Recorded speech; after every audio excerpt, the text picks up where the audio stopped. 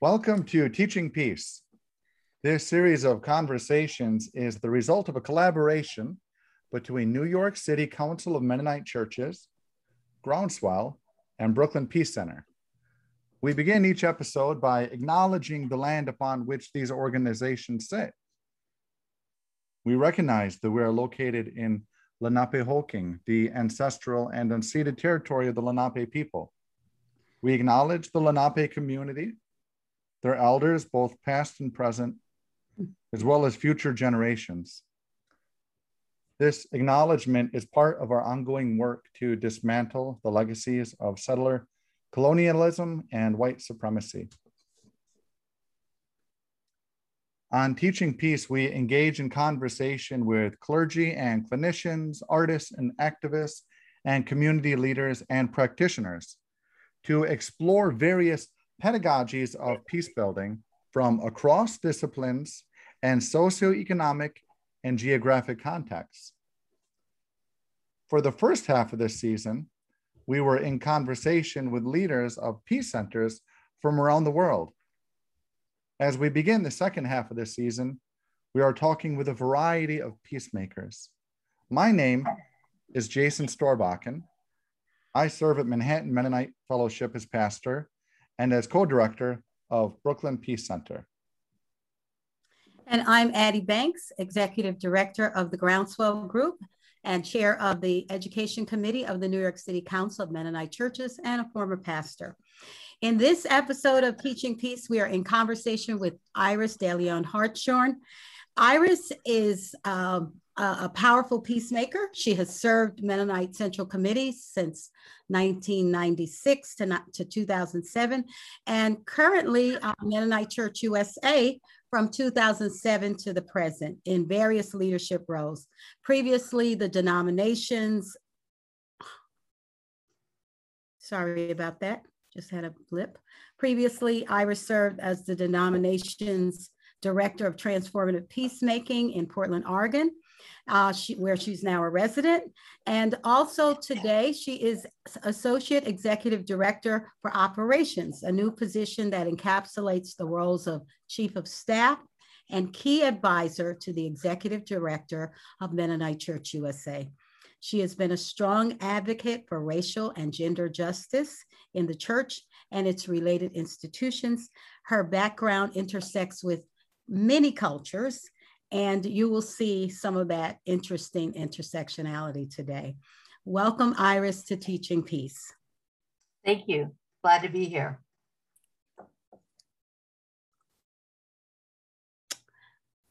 We always start with this question.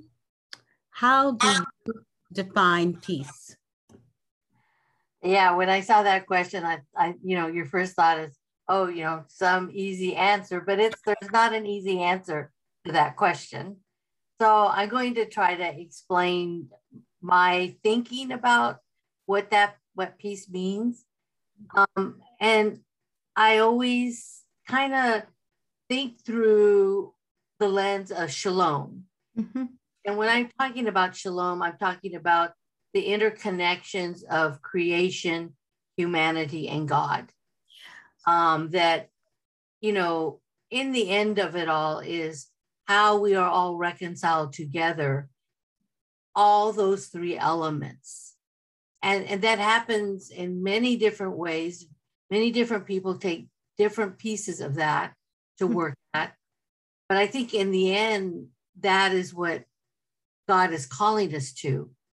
I don't think peace is passive, because for me, if there's no justice, there is no peace. So it's peace is kind of, people think, oh, it's peace, everyone gets along, it's all wonderful. But it's not that easy. One of my favorite books is from Walter Wink, The Powers That Be. And I just want to read this one part where it just seems, I must okay, well, I lost that one. But basically what it says is part of the job of peace is bringing out the conflict. Yes. Because if you don't bring out the conflict, you cannot get rid of the poison that is underneath that conflict. And if you can't get rid of that poison, the conflict continues, or the injustice continues, whatever that conflict, what the bottom piece of that whole conflict is. And people may see that, well, that's a mean thing. That's not very nice. But I think if you really love people, even people that you may not agree with, if you really love them, wouldn't you want to free them from that poison, from that conflict?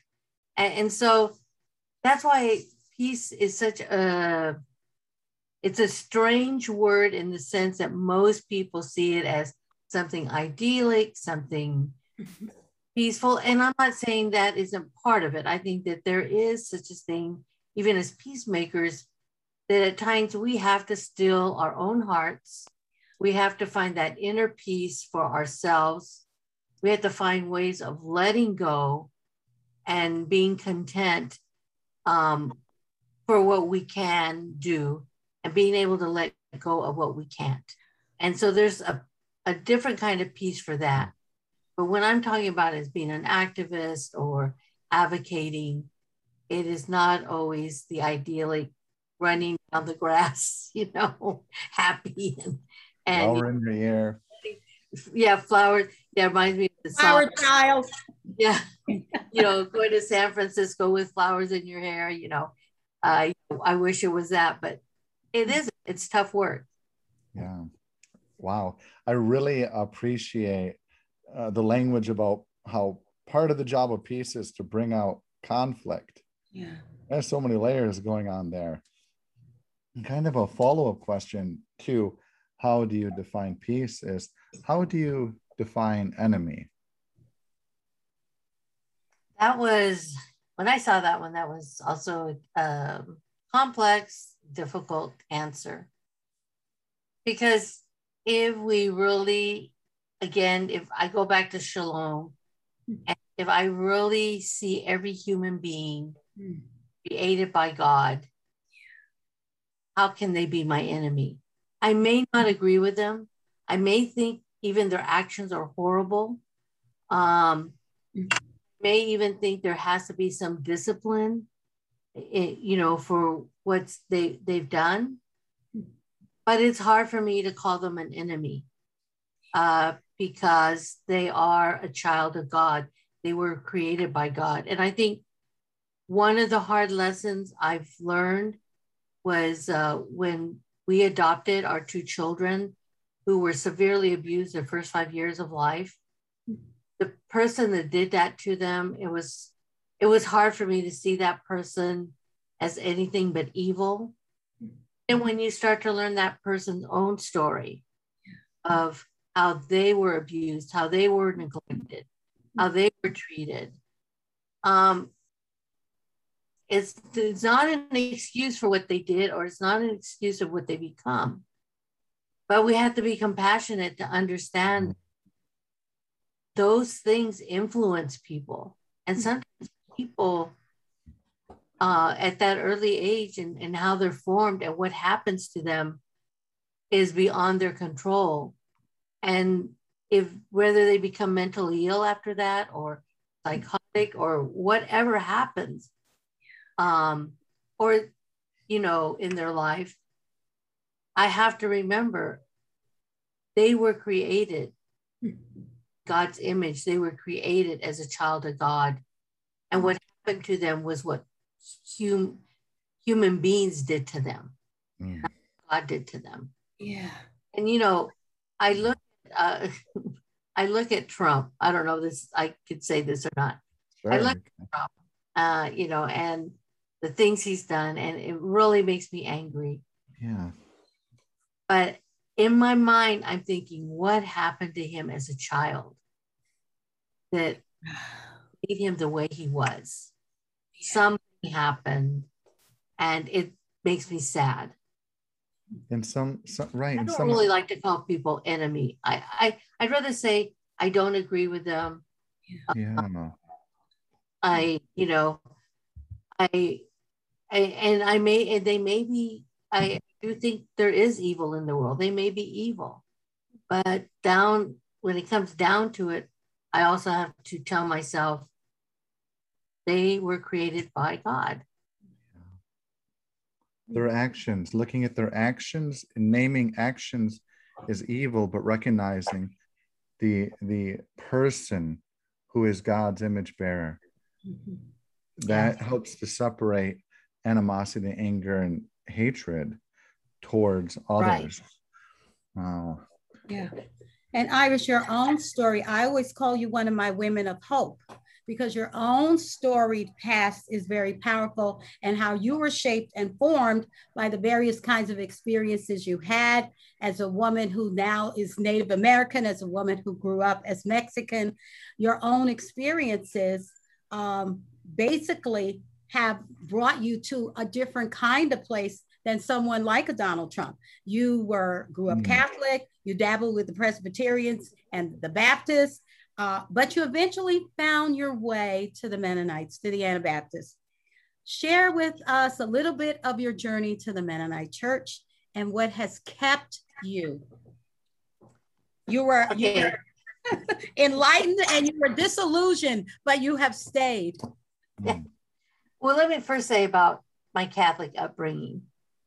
One of the things I am so grateful about my Catholic upbringing, and I think that has grounded me, and this is where I have my tension with the Anabaptist belief around purity, I'll just say. The one thing that Catholics kind of grind in your mind is that you're a human being. Yeah. That's important to remember. Right. Yeah. You are not perfect. You are not God. Yeah.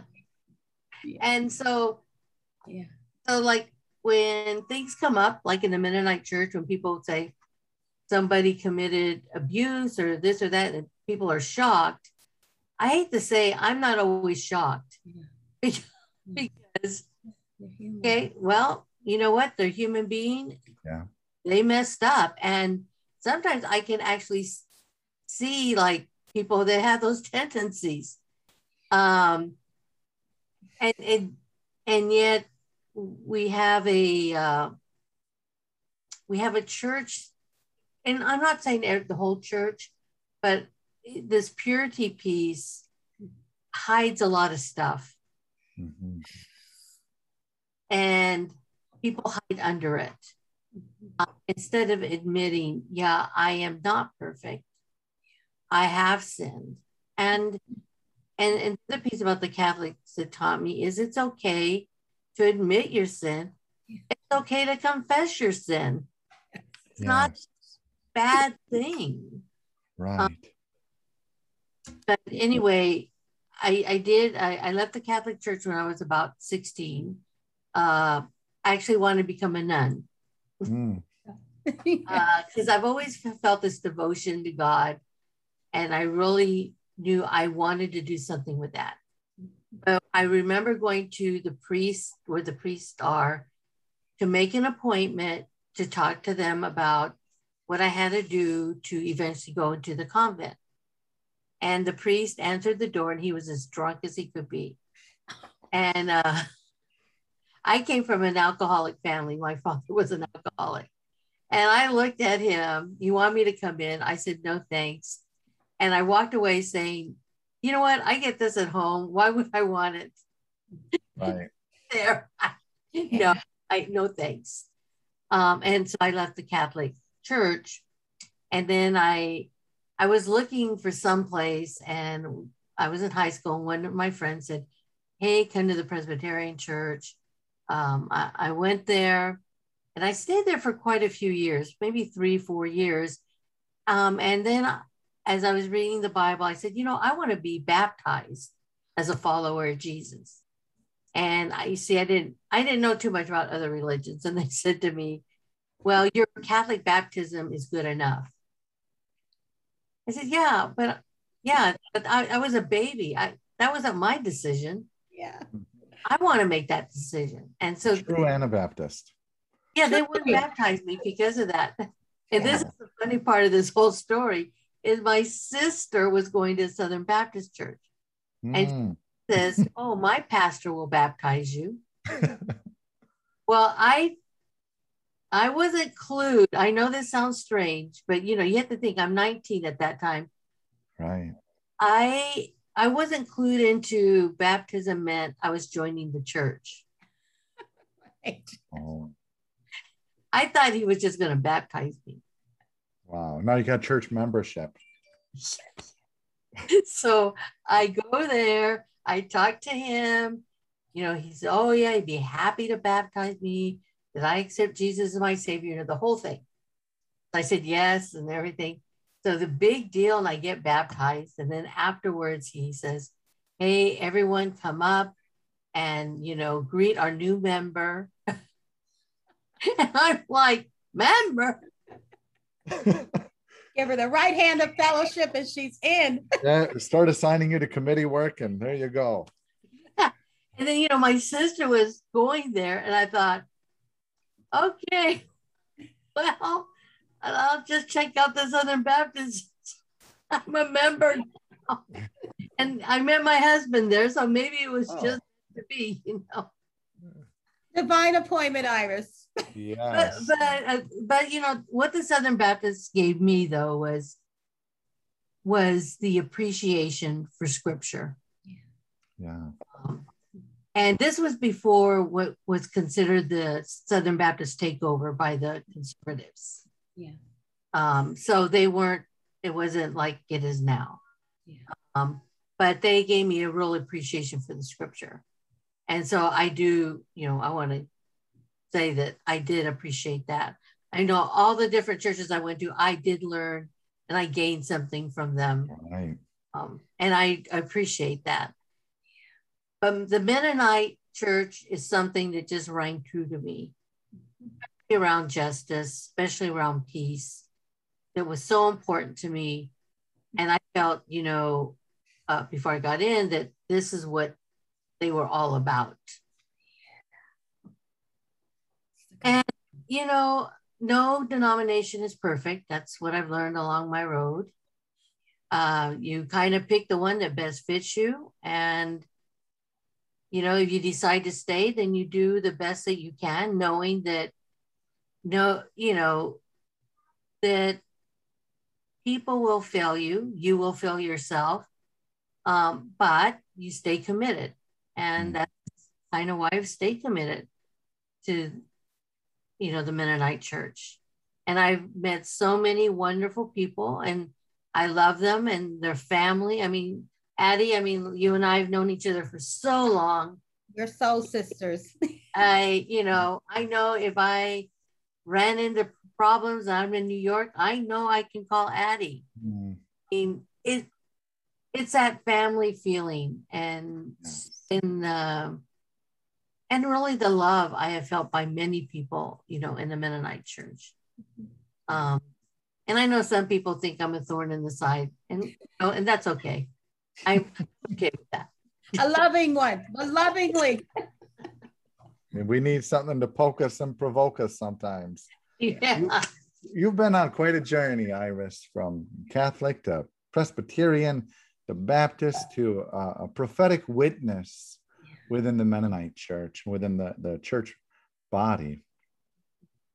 And you've been a key leader in organizing the Hope for the Future conference, which gathers Anabaptist leaders of color. The next conference theme is collective trauma and resilience. Mm-hmm. What's the role of trauma in your work? I think the thing with trauma, is, let me just say a couple of things about trauma itself, is that groups of people actually form stronger bonds around trauma than they do around victory. Things. And the trauma, if we don't talk about the trauma, if we don't find ways to release the trauma, not just mentally, but even from our body, is that we will wound other people with that trauma. And I think a good example is the Middle East. I think, you know, when you look at what's going on in the Middle East, how could a group that was so oppressed and you know, what happened to them in Germany turn around and, you know, oppress another group of people? It's because if you don't release that trauma, that's what happens. Mm-hmm. And like, so for people of color, I think, you know, we have a right to be angry. We have a right to ask for what we need. We have a right to no longer be colonized or to be oppressed. But we don't have a right to traumatize other people in the process. I'm not saying all people of color would agree with me on that, but again, that's the other dynamic thing of peace. But I do know the reality is that I have to admit, sometimes I know I probably have traumatized other people because I'm. Yeah. But I think that that's why this next hope for the future, because of the pandemic, Black Lives Matter issue, the escalation of violence against Black and brown people, the escalation of violence against the Asian community. There was a lot of stuff going on. And because we couldn't go out, we couldn't meet. Yeah, so much. Just had built up. And I think for us being together, talking about this, letting it go, doing whatever we need to do to let it go, is something we have to do. And then we have to keep moving forward. We can't allow that trauma to stop us. Yeah, trauma can be healed. That's the good news, that we know that trauma can be healed. Yeah. Even multiply wounded communities can be healed. So yes. Well, Iris, there's often a tension between the work of reconciliation and the work of liberation. Where do you see that kind of tension in your work? Reconciliation and liberation. That is like the toughest. Oh my gosh. You know,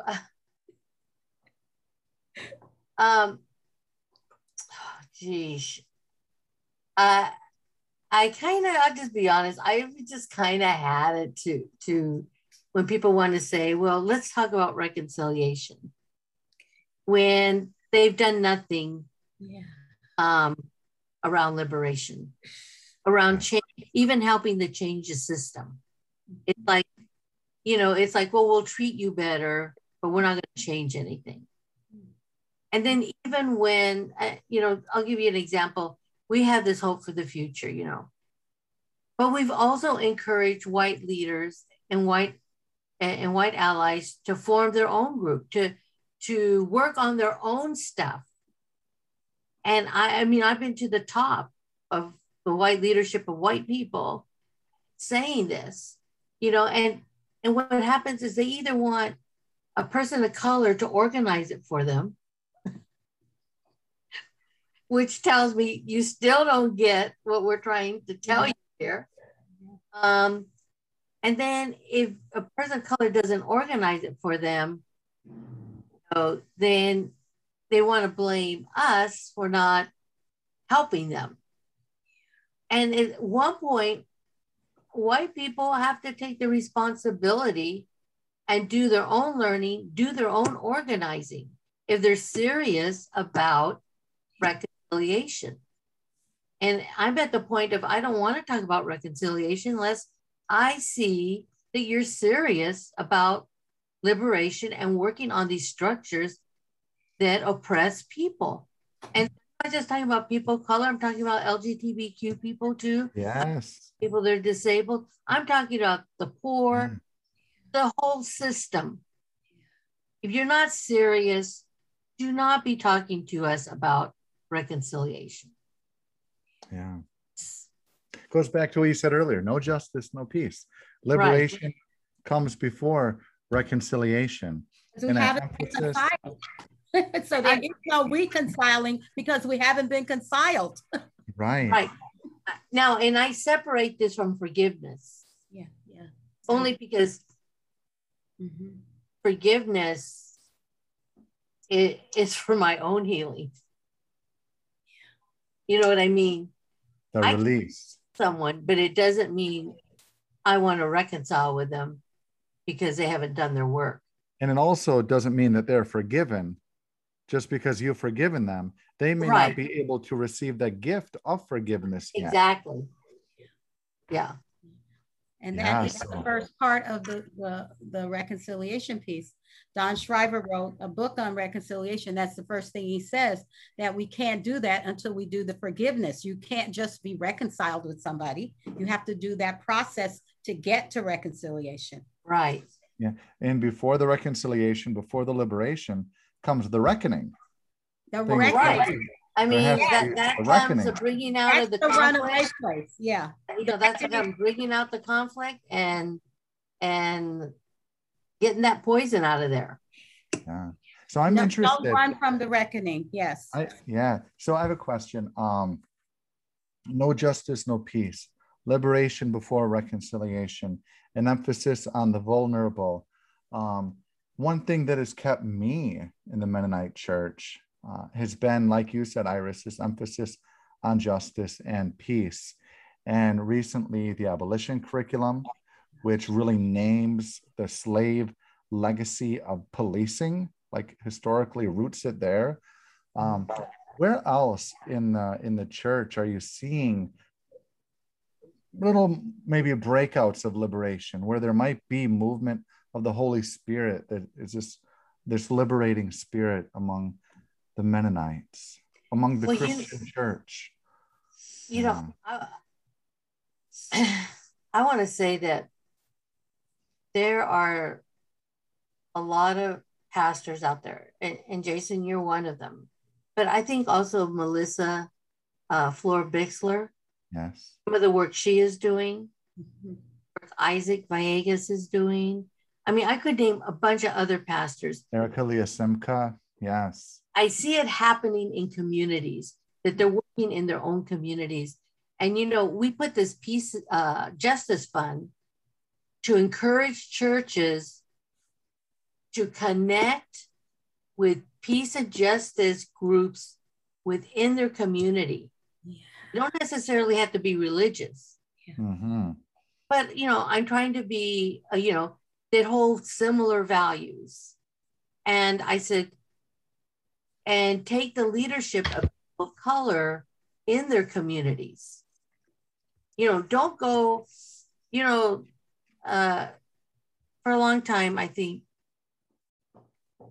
Mennonites sometimes have thought they had the answer and would, you know, go in and say, hey, you know, here we are, and, you know, take leadership.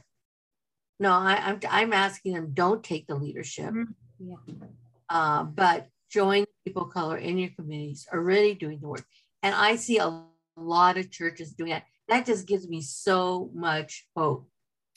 You know, and when we did the abolition curriculum, when that came out, unfortunately, the first people you hear from are people that think you've gone off your rocker. You know, what is your teaching? You know, they're trying to make it political. They want to, and here's the other piece about justice and peace is a lot of times the argument is we want to have an equal conversation. That's a false equivalency. Yeah, it is. You know, you can't, how do you have an equal, because they're saying, well, the police should be equally featured there on their side of it. Yeah, right. That's not how exactly it works. We're trying to stay in the truth, the historical truth, and not create fabricated narratives. Exactly. I mean, you just have to look at the statistics. And do the power analysis. How is it going to be exactly at unequal power? Mm-hmm. But I mean, but this is the kind of arguments that, you know, people want to get into. And then, you know, a lot of times it's like they want to criticize something they haven't even read. Don't even know what it means. Haven't done the work. You didn't even read it. You know, and what there might be a piece in there that might even touch your heart. How do you know if you don't even read it? You just want to criticize it. So that part is disheartening. But the other part is that I just see a lot of churches really committed to working in their communities. That gives hope. Yeah. And that is such a great tool. I'm so grateful for that tool. We can use that tool anywhere. Yeah. And you know, where are we getting a lot of requests? Outside the church. You know, honestly, I started hearing about it more so. Even I get all the emails, but from friends. Yeah. I have a friend up at Hope Hell's Kitchen. It's a little church in Hell's Kitchen in Manhattan.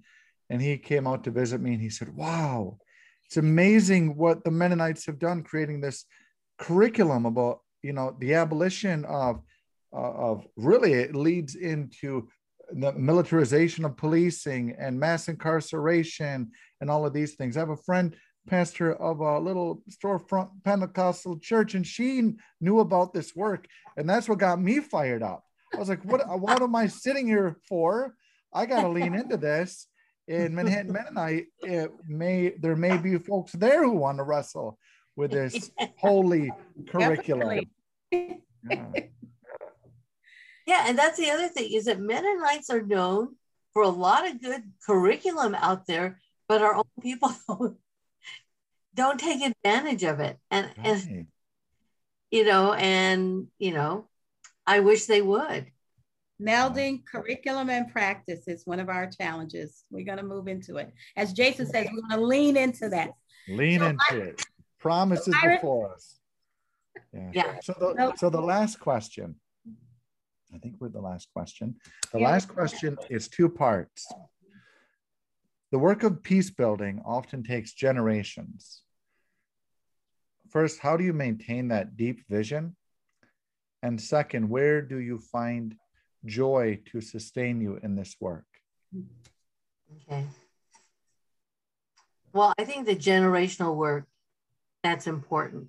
And like for me, what I'm doing now is that I'm trying to let go of a lot of the stuff that I've done, but passing it on to younger people. But being there to support them if they have questions, if they need support, I want to be there for them. As you know, as long as I can to support them in that. But at some point, my generation has to let it go and allow that next generation to build upon it. They're going to have new insights. They're going to have new ways of seeing things. And they may have answers that we didn't have. And we need to allow them to do that. So I think we have to be intentional about passing that. We cannot just pretend it's going to happen or hope it's going to happen.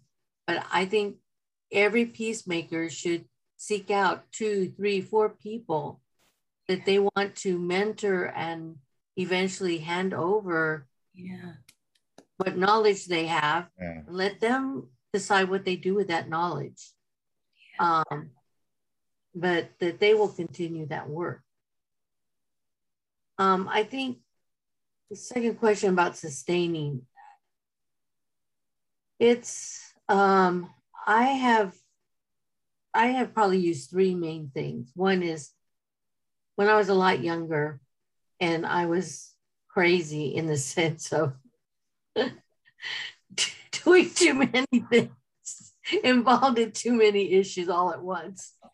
I eventually just had to get a spiritual director to center me, to slow me down, to make me think through what was realistic that I could really do and do well, and to let go of the things that may be important to me, but I just had to pray that other people were picking those pieces up, that I couldn't do everything. So that has been one thing that's been really helpful for me. The other thing is I did a 3-day workshop on the Enneagram and found out what I was on the Enneagram, which was, I'm not afraid to say, number 8. What is the 8, Iris? Oh gosh, the 8 is okay. The good part of the 8, you could be Martin Luther King. The bad part of the 8, you could be Hitler. Oh my, quite a spectrum. quite a spectrum. I think you definitely lean towards King. I see that. And that's back to that formation story. All the experiences that you've had have led you more to King, not to, I don't want to say the other name. Yeah, but yes. You know, it's that tendency. Unfortunately, 8s have they're considered leaders, but they have a tendency to want it their way. So I really have to watch that. I just have to. So one of the things I learned about the Enneagram is that I have to lean to 2, which is caring for people. Oh. Yeah. Because, you know, when you want it your way, and if you're really focused to that, you're not caring about people, what other people think or feel. So I've had to work at leaning toward 2 to kind of balance. So I'm not in the shadow side of 8. So that's been a good tool for me. It's been a good measure. Yeah. And the last thing is music. I love music. You know, my mom was a concert pianist. I grew up with music. I play the guitar, so I use that as a way just to, relax and get away from all the stuff. So those are the kind of 3 things that have really kept me centered. I mean, and when I talk about, you know, the spiritual direction part, I mean, also, you know, that has to do with scripture and centering on that and helping me look through my life through those lenses. So I found that really helpful with the spiritual director. Thank you. Iris, this has been such a great delight for me, and I miss you more than ever now that I've had this hour with you. So come here soon, or I have to come here. I know. We've had a very meaningful and robust conversation, and I want to say inspirational as well. Amen, yes. We like to finish on a personal note, and all of this has been personal, but just a little fun. So okay. Let's do a lightning round of either or so that we can learn a little bit more about you. Okay. On time, early, or running late? On time. Tea or coffee? Tea. Drama or comedy? Comedy drama. I know that's a hard one. Comedy. Ocean or mountains? Ocean. Big party or small gathering? Small gathering. Sweet or salty? Sweet. Super strength or super speed? Super strength. Oh, all right. Singing or dancing? Singing. Thank you, Iris, for playing our lightning round. Jason, let's do our closure. Iris, thank you. This has been wonderful to gather and to listen to you and to have this conversation. Thank you for joining us. Yeah, well, thank you. I've enjoyed it. Just a quick shout out to my friend Haki Octanis. He gave me this shirt today, Champion Pizza. He went from homeless on the Bowery to owning 7 pizza shops in New York City. Some of the best pizza in the Lower East Side. So thank you to all who tuned in for this conversation. If you want to hear more of these conversations, whether you're listening on a podcast or watching on YouTube, remember to like, subscribe, and share. And again, thank you for joining us for Teaching Peace. Walk in the way. Man. Thank you. Man.